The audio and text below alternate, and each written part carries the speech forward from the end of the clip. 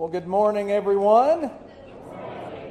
Good morning and welcome to Old Providence Associate Reformed Presbyterian Church. What a blessing it is to be here with you today. And I welcome you, whether you're a first-time visitor or maybe you're a lifelong member or somewhere in between. It doesn't matter. The Lord has brought you here. The Lord has brought us here so that we can come together, not just as individuals, but as the people of God to worship Him. And worship Him we shall. But first, let me just point out a few things in the bulletin. And also, let me say to you men, Happy Father's Day to you and everyone. So, as far as the bulletin goes, you'll find the usual suspects in there, but I will say that youth group is canceled tonight due to Father's Day.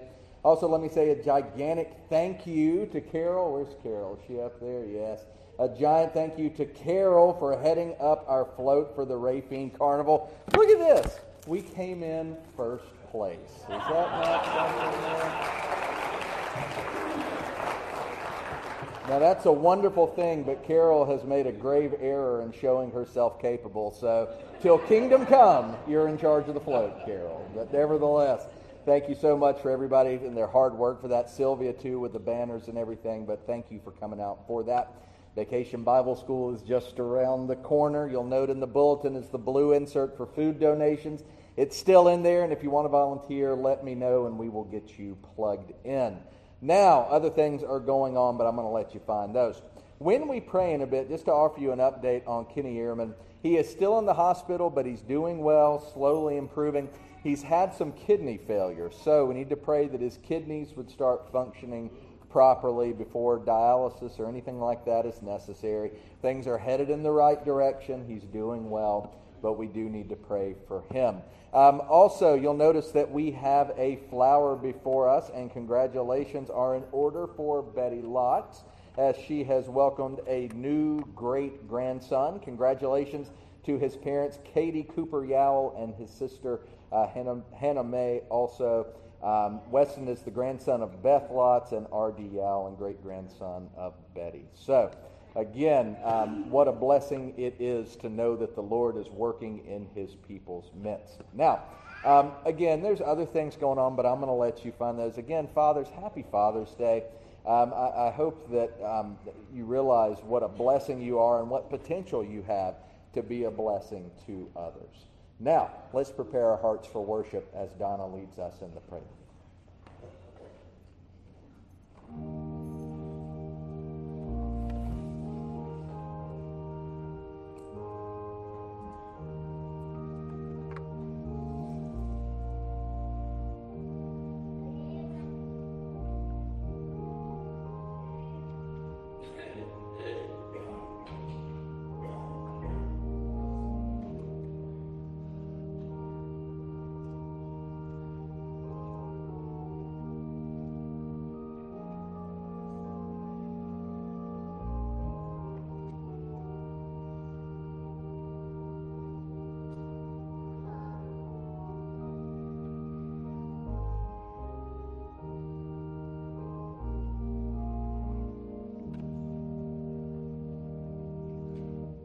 Our call to worship this morning comes from Psalm 18, and it's fascinating because we're actually going to be focusing on Psalm 3 today for the sermon that details David's flight. But here is a psalm of praise after David had been delivered from the hand of Saul. And in it he wrote, I love you, Lord, my strength. The Lord is my rock, my fortress, and my deliverer, my God, my rock where I seek refuge, my shield and the horn of my salvation, my stronghold. I called to the Lord who is worthy of praise, and I was saved from my enemies. My friends, the reason that I've chosen this for today certainly pertains to what we'll be covering in just a few minutes, but also notice the tenor of the psalm, the basis of the psalm. You see, David recognizes what the Lord has done for him, and it's not just gratitude that he shows as a result of the Lord's mercy. It's love. Love is the go-to. Loving God for all that He's done, for all that He's provided for David, for His protection, yes, but even more so, God's ultimate salvation. I wonder, as we come here now together, on this, the Lord's Day, into this time of worship, do you come because you love the Lord. Oh, I hope you do. He's worthy of our praise and honor and glory, as we just read. But he is certainly most worthy of our love and our adoration. And it is in our love for him that we now go to him in prayer. Our God and our Father, please be with us now. What a blessing it is to have this time together, that in the midst of the hustle and bustle of life, the summer that is speedily flying by, you've carved out this time for us and brought us here so that we could worship you. And I pray, Father, that you would work in our hearts, that we would worship you not out of just fear, not out of only reverence, not just an appreciation, but out of love that comes from all of these things you do for us and even more. So please work in our hearts to that end right now. Guide us as we come into this time together.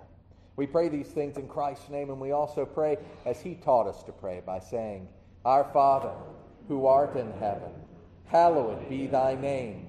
Thy kingdom come, thy will be done on earth as it is in heaven. Give us this day our daily bread, and forgive us our debts as we forgive our debtors. And lead us not into temptation, but deliver us from evil. For thine is the kingdom, and the power, and the glory forever. Amen. And as we say the Apostles' Creed together, let me ask you now, Christian, what is it that you believe? I believe in God the Father Almighty, maker of heaven and earth, and in Jesus Christ, his only Son, our Lord, who was conceived by the Holy Spirit, born of the Virgin Mary, suffered under Pontius Pilate, was crucified, died, and was buried. The third day he rose again from the dead. He ascended into heaven and sits at the right hand of God the Father Almighty. From thence he will come to judge the living and the dead. I believe in the Holy Spirit, the holy Christian church, the communion of saints, the forgiveness of sins, the resurrection of the body, and the life everlasting. Amen. Amen indeed. Let us now stand together as we take our Bible song books and sing Bible song 313, The Praises of Heaven and Earth. The words are on the screen. Bible song 313.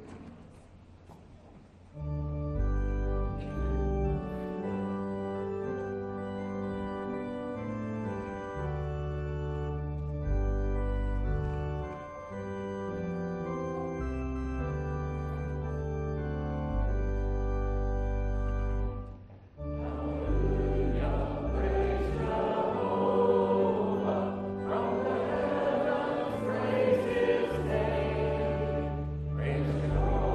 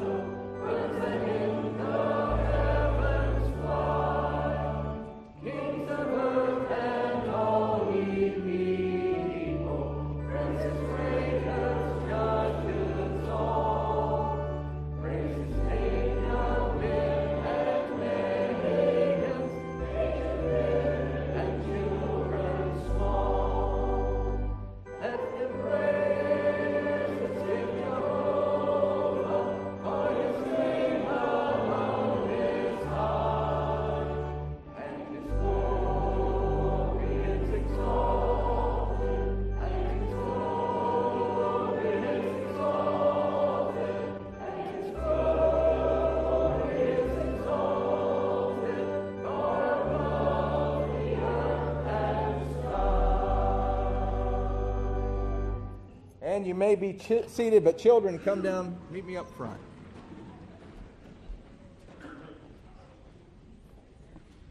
Let's see here. 1, 2, 3, 4, 5, 6. We're going to try this pew this time, guys. Come on over. There we go. I think we're safe too, Chloe. All right. Very good. Well, good morning, everybody. Good morning. That was such a nice good morning. Thank you, Chloe. The rest of you got a little catching up to do, but that's okay. Hope that everybody is doing well. It's a special day, isn't it? Why is it a special day? What day is today?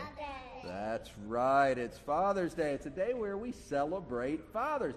But I don't want to talk to you about your father here, your father right now. I want to talk to you about your Father, who is our Father, who is God the Father, right? There's lots of promises in God's Word, and we've talked about some of them already together. But one of the most wonderful promises is that God promises to be our perfect Heavenly Father.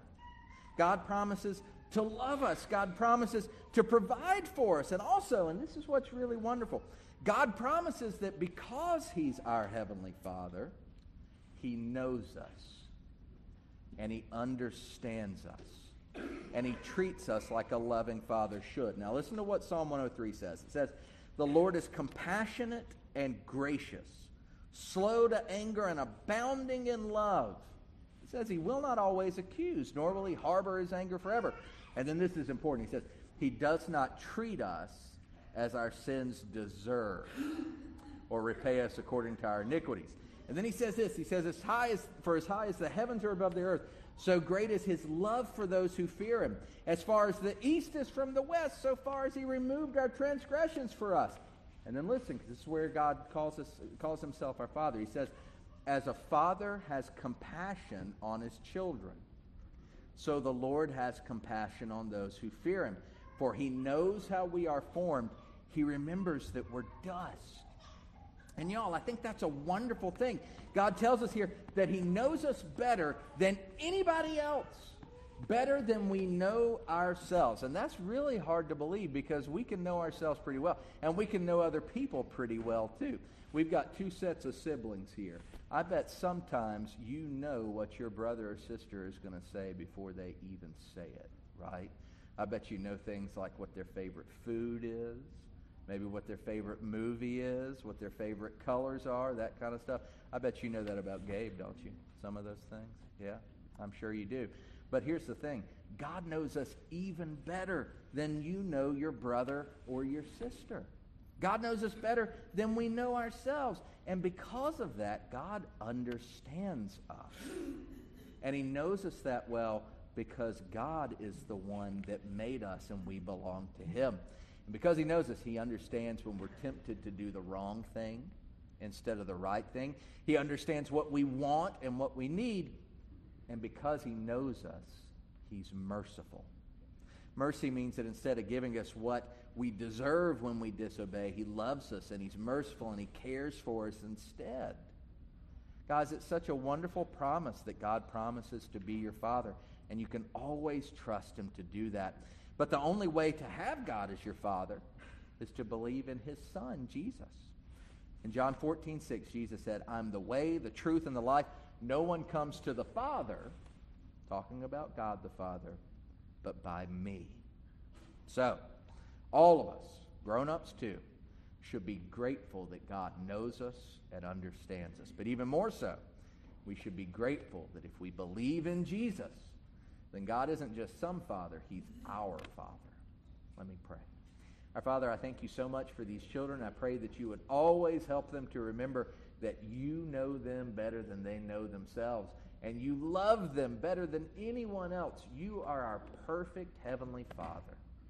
Thank You for loving us so much. Let these children never forget who You are and who You have said they are.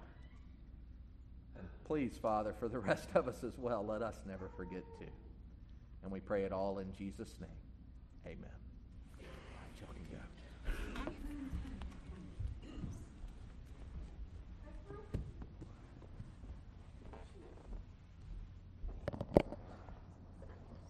And now, as they are going, let's take this time to go to our Lord in silent prayer, and then I'll lead us in the pastoral prayer. Let's go to him now.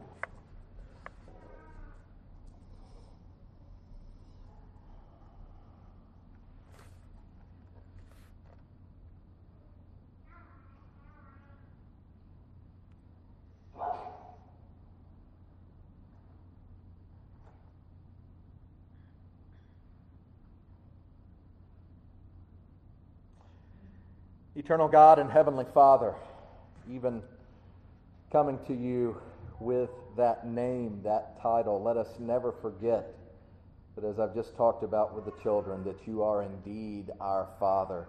And your word is full of so many promises that revolve around this truth. The promise to provide, the promise to not only give us what we need, but to give us good and perfect gifts.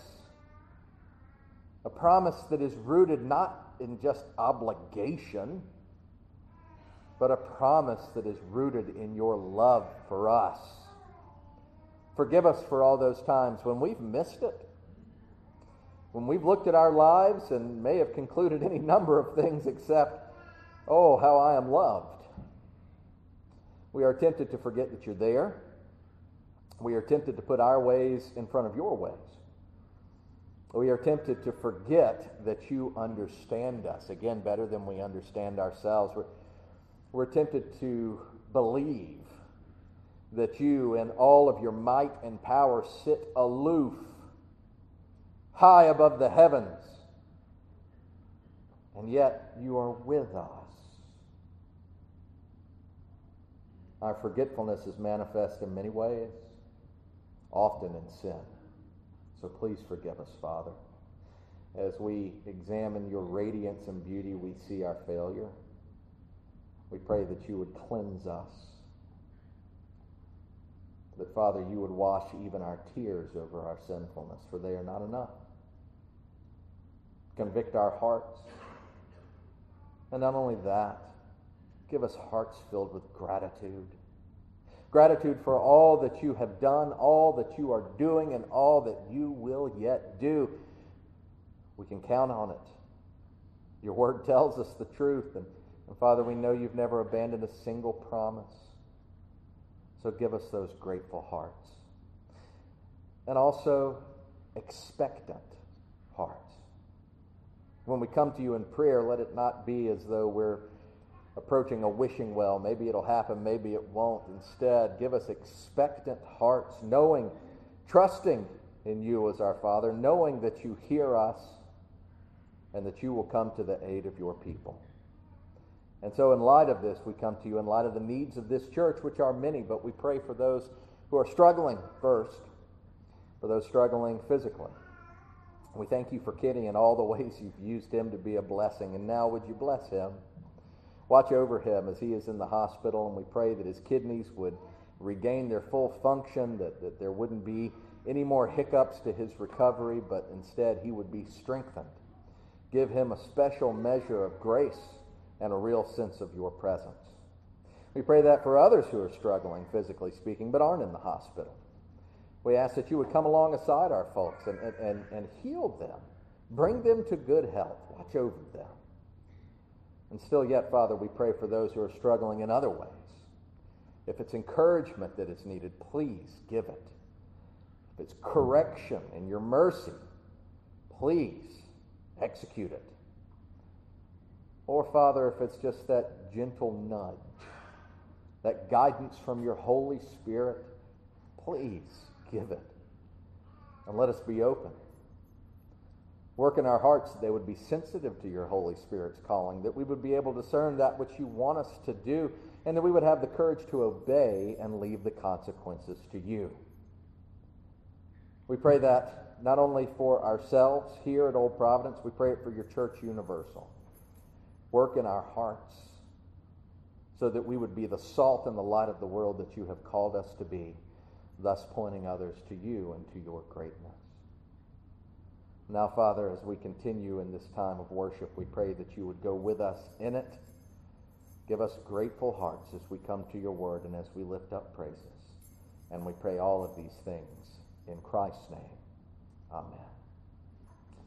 Now let us continue our time of worship by taking our hymn books and singing hymn number 101, This Is My Father's World. Pay attention to the lyrics as we sing. Number 101, please stand with me as we sing.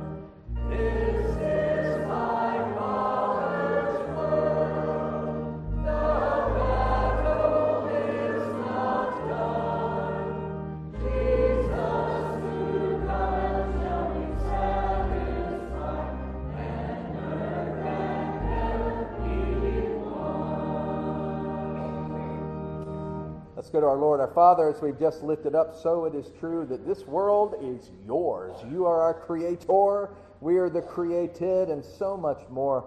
We are your beloved, and you provide for us in every way. Now, in recognizing that this world is yours, that nothing is ours, instead you've made us stewards, I pray that you would now be with us at this portion where we return to you. Help us to remember we are stewards of all that you've given. I pray that you would bless the gift and the giver. And I pray it in Christ's name. Amen.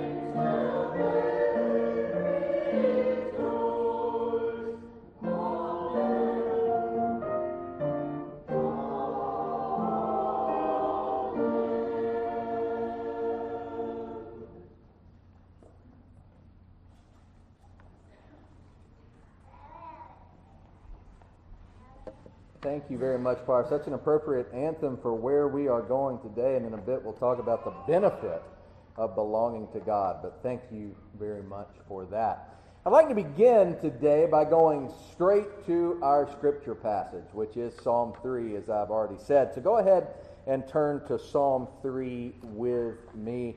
As I've said before, if you can't find Psalms, flip to the middle, you'll probably end up there. Now, as you're turning there, realize that we began our summer series on the Psalms. Boy, that's a mouthful, isn't it? Summer series on the Psalms just 3 weeks ago. And we did so because while every psalm is different, we see a beautiful picture of who God is through the Psalms, as they all point to Jesus Christ. And we also have so much to learn from the Psalms, even about ourselves, as they touch on every facet of the human experience. Now, like I've said several times now, there really is a psalm for every occasion. Even Father's Day. And no, this psalm was not written for Father's Day. I want to be very clear about that. Father's Day wasn't invented, as it were, until 1910. I didn't know that. I had to look it up. So that makes Father's Day around 113 years old.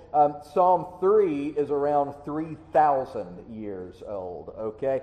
But even so, there is a pertinent message for fathers in Psalm 3. And as much as I would like to say that I looked forward in planning out my sermons and said, oh yeah, Psalm 3, I'll do that on Father's Day.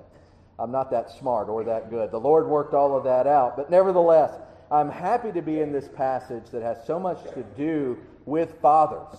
And today we're going to hear about two fathers, but I'm getting ahead of myself. Let's pray, and then we will read. Our Father, please be with us now as we come to your word, as we come to this portion where we see so many emotions present, but also this psalm that points to so many truths, some of them glorious, some tragic. Let us see the difference between the two. Again, give us a profound sense of appreciation as we witness your salvation, and as we witness the disastrous consequences of sin. We who are fathers, impress these things on our hearts now especially. But by your Holy Spirit, lead all of us in this time, please. We pray it all in Christ's name. Amen. So we're in the third psalm. We're going to start reading in verse 1. Hear now the word of the Lord. It says, Lord, how my foes increase! There are many who attack me. Many say about me, there is no help for him in God. But you, Lord, are a shield around me, my glory and the one who lifts up my head. I cry aloud to the Lord, and he answers me from his holy mountain. I lie down and sleep. I wake again because the Lord sustains me. I will not be afraid of thousands of people who have taken their stand against me on every side. Rise up, Lord. Save me, my God. You strike all my enemies on the cheek. You break the teeth of the wicked. Salvation belongs to the Lord. May your blessing be on your people. Thus ends the third psalm. May God bless the reading of his holy, inerrant, and infallible word. Amen and amen. Well, I've already alluded to it, but today I want to tell you a tale of two fathers. A tale that is absolutely true. The words that we just read were uttered by the first of the two fathers, but breathed out by the other. For the second father is our Heavenly Father, and this is the Word of God. If your Bible has those nifty chapter headings like mine does, then you'll know already that this psalm, like the grand majority of the other psalms, was written by David. Yes, that David, the one that killed Goliath. It always fascinates me how we associate certain biblical characters with certain stories. I don't have the statistical information, certainly, but if I were a betting man, I'd wager that if you ask the average person what they think of when they hear the name David, I'd guess that they either come up with the story that's represented on the screen in front of you, the David and Goliath story, or maybe they'd think of David and Bathsheba. Yes, David's horrendous act of murder and adultery. Most people think in these terms when they consider David, but I'll throw in a third, more generalized. When they think of David, they also think of David being a king. There's good reason for that. After all, we most often refer to him as King David, don't we? But the interesting thing is what people don't usually think about when they consider King David. They don't usually think about the fact that David was also a father. And that's a real shame, because to understand Psalm 3 and many of the other Psalms he wrote, you have to understand that David wrote from a father's perspective. And he mentions fatherhood throughout the Psalms. I'll go even further. The most emotional of David's writings, they're not revealed in his Psalms about victory. The most emotional writings are not his Psalms of praise or provision, but instead, the most emotional Psalms that we find from David are those as he writes from a father's perspective and about God being our Father. And if you want evidence for that claim, well, consider what we've read just today. Psalm 3, when David is on the run. Now you might be saying, well, what does that have to do with fathers? Well, hold on. Because you see, David wasn't on the run in Psalm 3 from Saul, who tried to kill him very early on. Again, when you're the king and you find out there's going to be a new king and he ain't you, you tend to not like that sort of thing. This isn't about Saul. We read that one already, remember? Psalm 18. This isn't about some foreign invading army that has come after him, though he does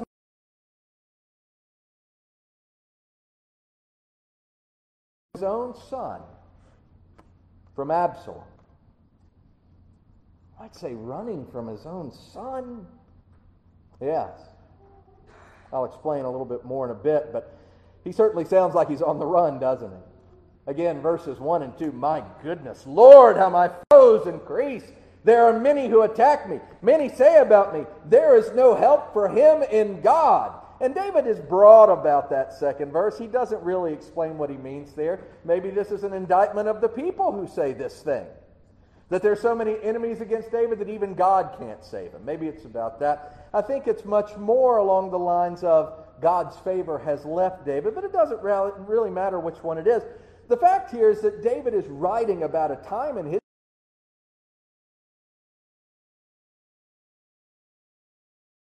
power, not desiring God's way, but instead his own. And Absalom, who was drunk with vengeance, wanting to avenge his sister's disgrace for what his half-brother had done to her. Absalom, under the advice of wicked men who hated David, the same one who said things like verse 2, that no help will come for him from God. With these men, Absalom challenged his father's throne in order to take it for his own.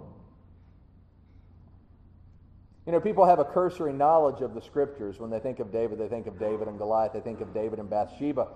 But sometimes they forget about this episode. My goodness, what a mess. Can you imagine?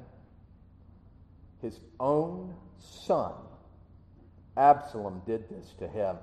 And as a result, David and his men had to flee Jerusalem. That's what Psalm 3 is all about. It's a telling of that flight from Jerusalem in the first two verses. Consider what we read. It's in his flight that we get this sense of fear from David, don't we? And there's a tinge of despair that's thrown in for good measure as David considers all those who came against him. There's even some desperation here, isn't there? Desperation over the fact that his enemies are so many. And what is he to do? This is David. David and his mighty men. It was said of Saul, Saul has slew thousands, but David has slew tens of thousands. This is David, and now he's an old man, and he has to ride away from Jerusalem. I tell you what, if you've ever been in a situation in life that you wake up and you say, well, I didn't expect this. Or I'm fill in the blank years old. I'm 42. I am 42. I'm 45. I'm 55. I'm 75. I didn't think I'd be experiencing this. I didn't think this is what life was going to be about. I challenge you to find an experience worse than what David went through here. He was a king. And he has to flee Jerusalem. So yes, there's desperation. And that's a lot of emotions for two little verses. And they show us a lot of what David was going through as he fled, but they don't show something else. What we don't see from David here in Psalm 3 is the anguish that we will see. The sorrow. The sense of mourning over his own son turning against him. Again, this was Absalom, y'all. If you don't know anything about Absalom, you got to consider who this was in Israel. It almost goes back to Saul. You remember when God chose Saul, it said that he was a head taller than anyone else in Israel, that no man was his match. Well, listen to what the Bible says about Absalom. It says, in all Israel. Remember, the Bible doesn't exaggerate. So in the whole kingdom, there was not a man so highly praised for his handsome appearance as Absalom. From the top of his head to the sole of his foot, there was no blemish in him. Whenever he cut the hair of his head, he used to cut his hair once a year because it became too heavy for him. He would weigh it, and its weight was 200 shekels by the royal standard. 200 shekels, y'all. Do you know how much that is? 200 shekels was 5 pounds. When he cut his hair was so thick that the clippings weighed 5 pounds. That may not be that impressive to you all, but as a man with a fine marble top, that's pretty neat, okay? I looked it up. The average person's hair, and we're not talking about men, we're talking about person. The average person's hair weighs 6 ounces when you cut all of it off. 6 ounces. His weighed 5 pounds. Absalom had no equal, no blemish on his body. He had no equal. And no, I don't just mean in the hair department, but also he was loved by his father David. Oh, he delighted in him, and yet he was betrayed. David was by his son. Why? Well, there's many reasons that I've alluded to already. First off, Absalom got terrible advice. He found men, or I should say men that hated David found him. Okay, they gave him terrible advice and he took it. He had a desire for power, that can't be denied. He was angry, and I'd encourage you to go read this sometime. It's a horrible portion of God's Word. But he was angry over this episode of what happened with his sister Tamar, who was ravaged by his half-brother Amnon. He wanted to kill his half-brother for doing this to his sister, but David wouldn't let him. And we can't forget that Absalom didn't trust and didn't fear God. He had his own way and couldn't be bothered with God's way, so he came for his father's throne. But even so, we can't forget about David's lot in this, David's hand in this, because his hands were not clean. You see, while all of these things led up to Absalom's uprising, the real truth of the matter, the real issue of what's going on here, those might be symptoms, but the real cause is seen in David. It goes back to a scenario, that second scenario that often comes to folks' minds. That's right, David and Bathsheba. You see, after David murdered Bathsheba's husband, Uriah the Hittite, he took Bathsheba to be his own, and the Lord provided the prophet Nathan to come and offer a parable about the man with the one lamb, and that lamb was stolen from him, and then to confront David and also to pronounce judgment for what David had done. And in doing so, with a word from the Lord, Nathan asked David and then pronounced, he said, "Why then," and this is Nathan speaking on the Lord's behalf to David, "why then have you despised the Lord's command by doing what I consider evil? You struck down Uriah the Hittite with the sword and took his wife as your own wife. You murdered him with the Ammonite sword. Now, therefore, the sword will never leave your house because you despised me and took the wife of Uriah the Hittite to be your own wife." My friends, this promise of judgment against David and his house would come in many forms. It is true, David would battle and battle and battle so much that the honor of building the temple was not given to him. He wanted to build the temple, but the Lord said it would be Solomon's, for there was too much blood on David's hands. And while it manifests itself in many ways, it is carried on with Absalom. This idea of the sword never being removed from his house, it wasn't just on the outside, you see. The sword was wielded from the inside. And while in Psalm 3 we hear from David in those first two verses, we hear fear from him, despair, desperation. What we don't hear is sorrow over Absalom. And we don't hear it there because it comes later. It won't come until after Absalom's forces clash with David's forces and Absalom's army is defeated. Absalom, as a result, has to go on the run. David tells his men not to kill his son. And yet, with that fabulous hair of his on this retreat that he made, as he was riding through the forest, his hair became entangled in the branches, and his mule continued, and he did not. David's generals came and drove 3 javelins into his heart. And then one of David's mighty men, Joab, his armor bearers, came and surrounded Absalom and slaughtered him.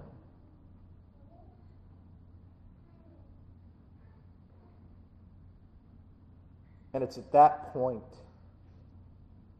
you see the sorrow, anguish. Those aren't big enough words. A broken heart doesn't encompass this. It's not in Psalm 3, though. You got to go to 2 Samuel 18 and verse 33, where it says that the king, David, was shaken. He went up to the room over the gateway and wept. As he went, he said, "Oh, my son Absalom, my son Absalom, if only I had died instead of you. Oh, Absalom, my son, my son."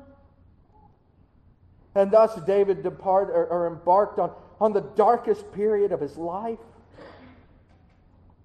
And so you see in this tale of two fathers, the first part is a sorrowful one. It's a tale of a man who failed as a father and whose family suffered as a result. And therein, fathers, is our warning on this Father's Day. We live in a society that would make us think that fathers exist for comic relief, if they exist at all. I've mentioned this. I think I mentioned it at Christmas time. It happened again for the first time a couple of years ago in the top 10 list of things children. Oh, it's so hard. In the top 10 list of things that children wish for Christmas, there was a new entry. You know what it was? I think you do. They wished for fathers. Fathers in this world that would tell us that we exist for no practical reason except to be comic relief from time to time, or to be the one that blunders about that his wife has to clean up after and occasionally comes in with the kids, but it's really his wife's job to raise them. Don't believe it. For you see, in David, we not only see triumph, we see disaster. But praise be to God that this is not the only father in this tale of two fathers.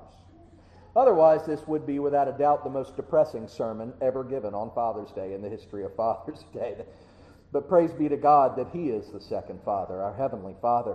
For you see, despite David's failure, despite the fact that he brought the sword upon his own family, David never forgot God, his heavenly Father, and God never forgot him. In verse 2, David admits that many people have said that God won't help him. And you see, it's at this point that David would have been tempted to say, "They're right. Look at what I've done. I've made my bed and now I have to lie in it. There is no help for me and I don't deserve help. I'm too sinful. I'm too selfish. I've blown it, and that's that." That's the temptation that David would have faced. That's the temptation we can face too. All of us, not just fathers, but certainly fathers, as you view your children, you can face that temptation to conclude that it's all over, that it's all lost. I don't know your situation with your family. And it doesn't have to be just fathers. Any of us, when we make mistakes, we can say, "Well, I've used up all my credit with God," as if we're on some banking system. That's not how this works. And David remembered that. Quite the contrary to not falling from temptation. While David wasn't a perfect father, and while he knew he wasn't, he understood something about God, our Heavenly Father, that you and I need to understand. Are you ready? Because here it is. It's one of the most important truths in the history of truth. God's love is not based on your obedience. Let me say that again. God's love for you is not based or contingent on your obedience to Him. Why does God love you? God loves His people because He's their Father. As He wrote in Psalm 103, I read it with the children before. The Lord's compassionate and gracious, slow to anger and abounding in love. And then David culminates this statement.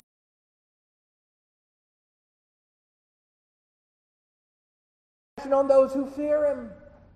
For He knows how we are formed. He remembers that we are dust. And because David knew these things about God, our Heavenly Father, instead of languishing in fear, instead of shutting down in defeat, look at verse 3 and following.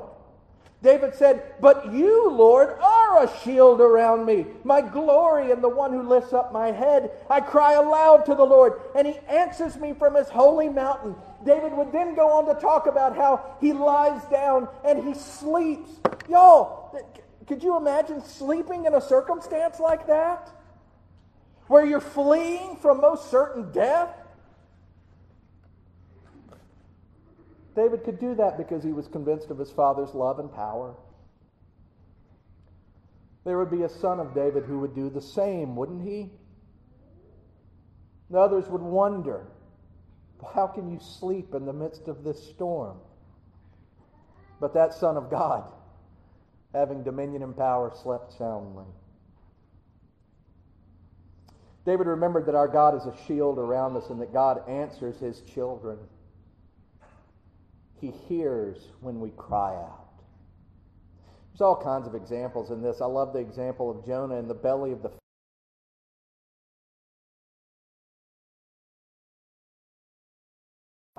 But how did the prayer sound from the belly of the fish? It must have sounded like a gurgled, garbled scream. But remember, God knows us. I've said it before, I'll say it again now. If you've been around children, you start to learn how to decipher their screams, don't you? Sometimes they yell because they're angry. Sometimes because they're scared. Sometimes because they're frustrated. Sometimes because they're happy. And sometimes because they're hurting.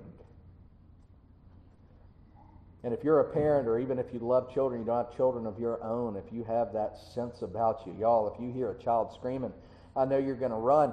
And when it's your own child, it's even more. I've said it before.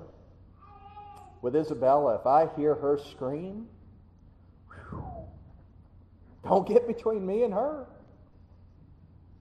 If there's not a door, I'm going to make one. And I'm imperfect. I'm a horrible father at times. I'm worse than David even. How much greater is the Heavenly Father's love for us? And again, this love is not based on what we do as if we could work our way into God's love. No, it's based on who we are. That we are His. It's based on why we are His. And because David knew this, he ended Psalm 3 as he did by saying, I will not be afraid of thousands of people who have taken their stand against me on every side. Rise up, Lord, save me, my God. You strike all my enemies on the cheek. You break the teeth of the wicked. Salvation belongs to the Lord. May your blessing be on your people. And God did save David that day.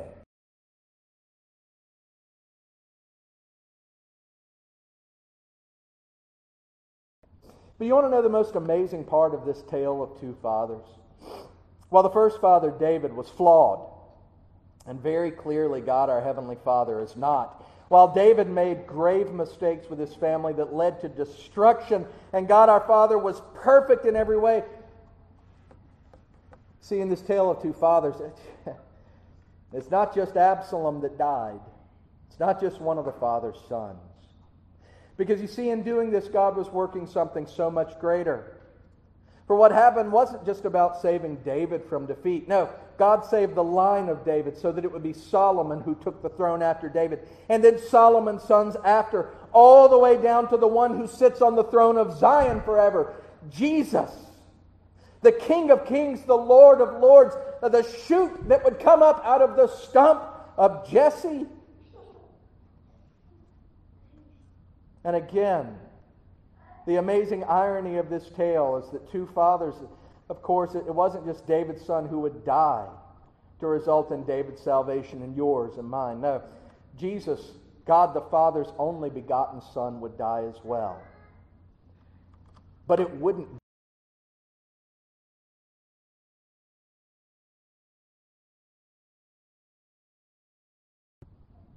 And it wasn't out of rebellion to his Father. Instead, quite the contrary, it was in him saying, "Not my will be done, but yours." Out of perfect love, Jesus would lay down his life for you, Christian. And in laying down his life, he would take it up again, rising triumphantly. And you, Christian, are loved. But God's love is not based on your obedience. God's love is based on the obedience of Christ. His perfect obedience leading to the cross.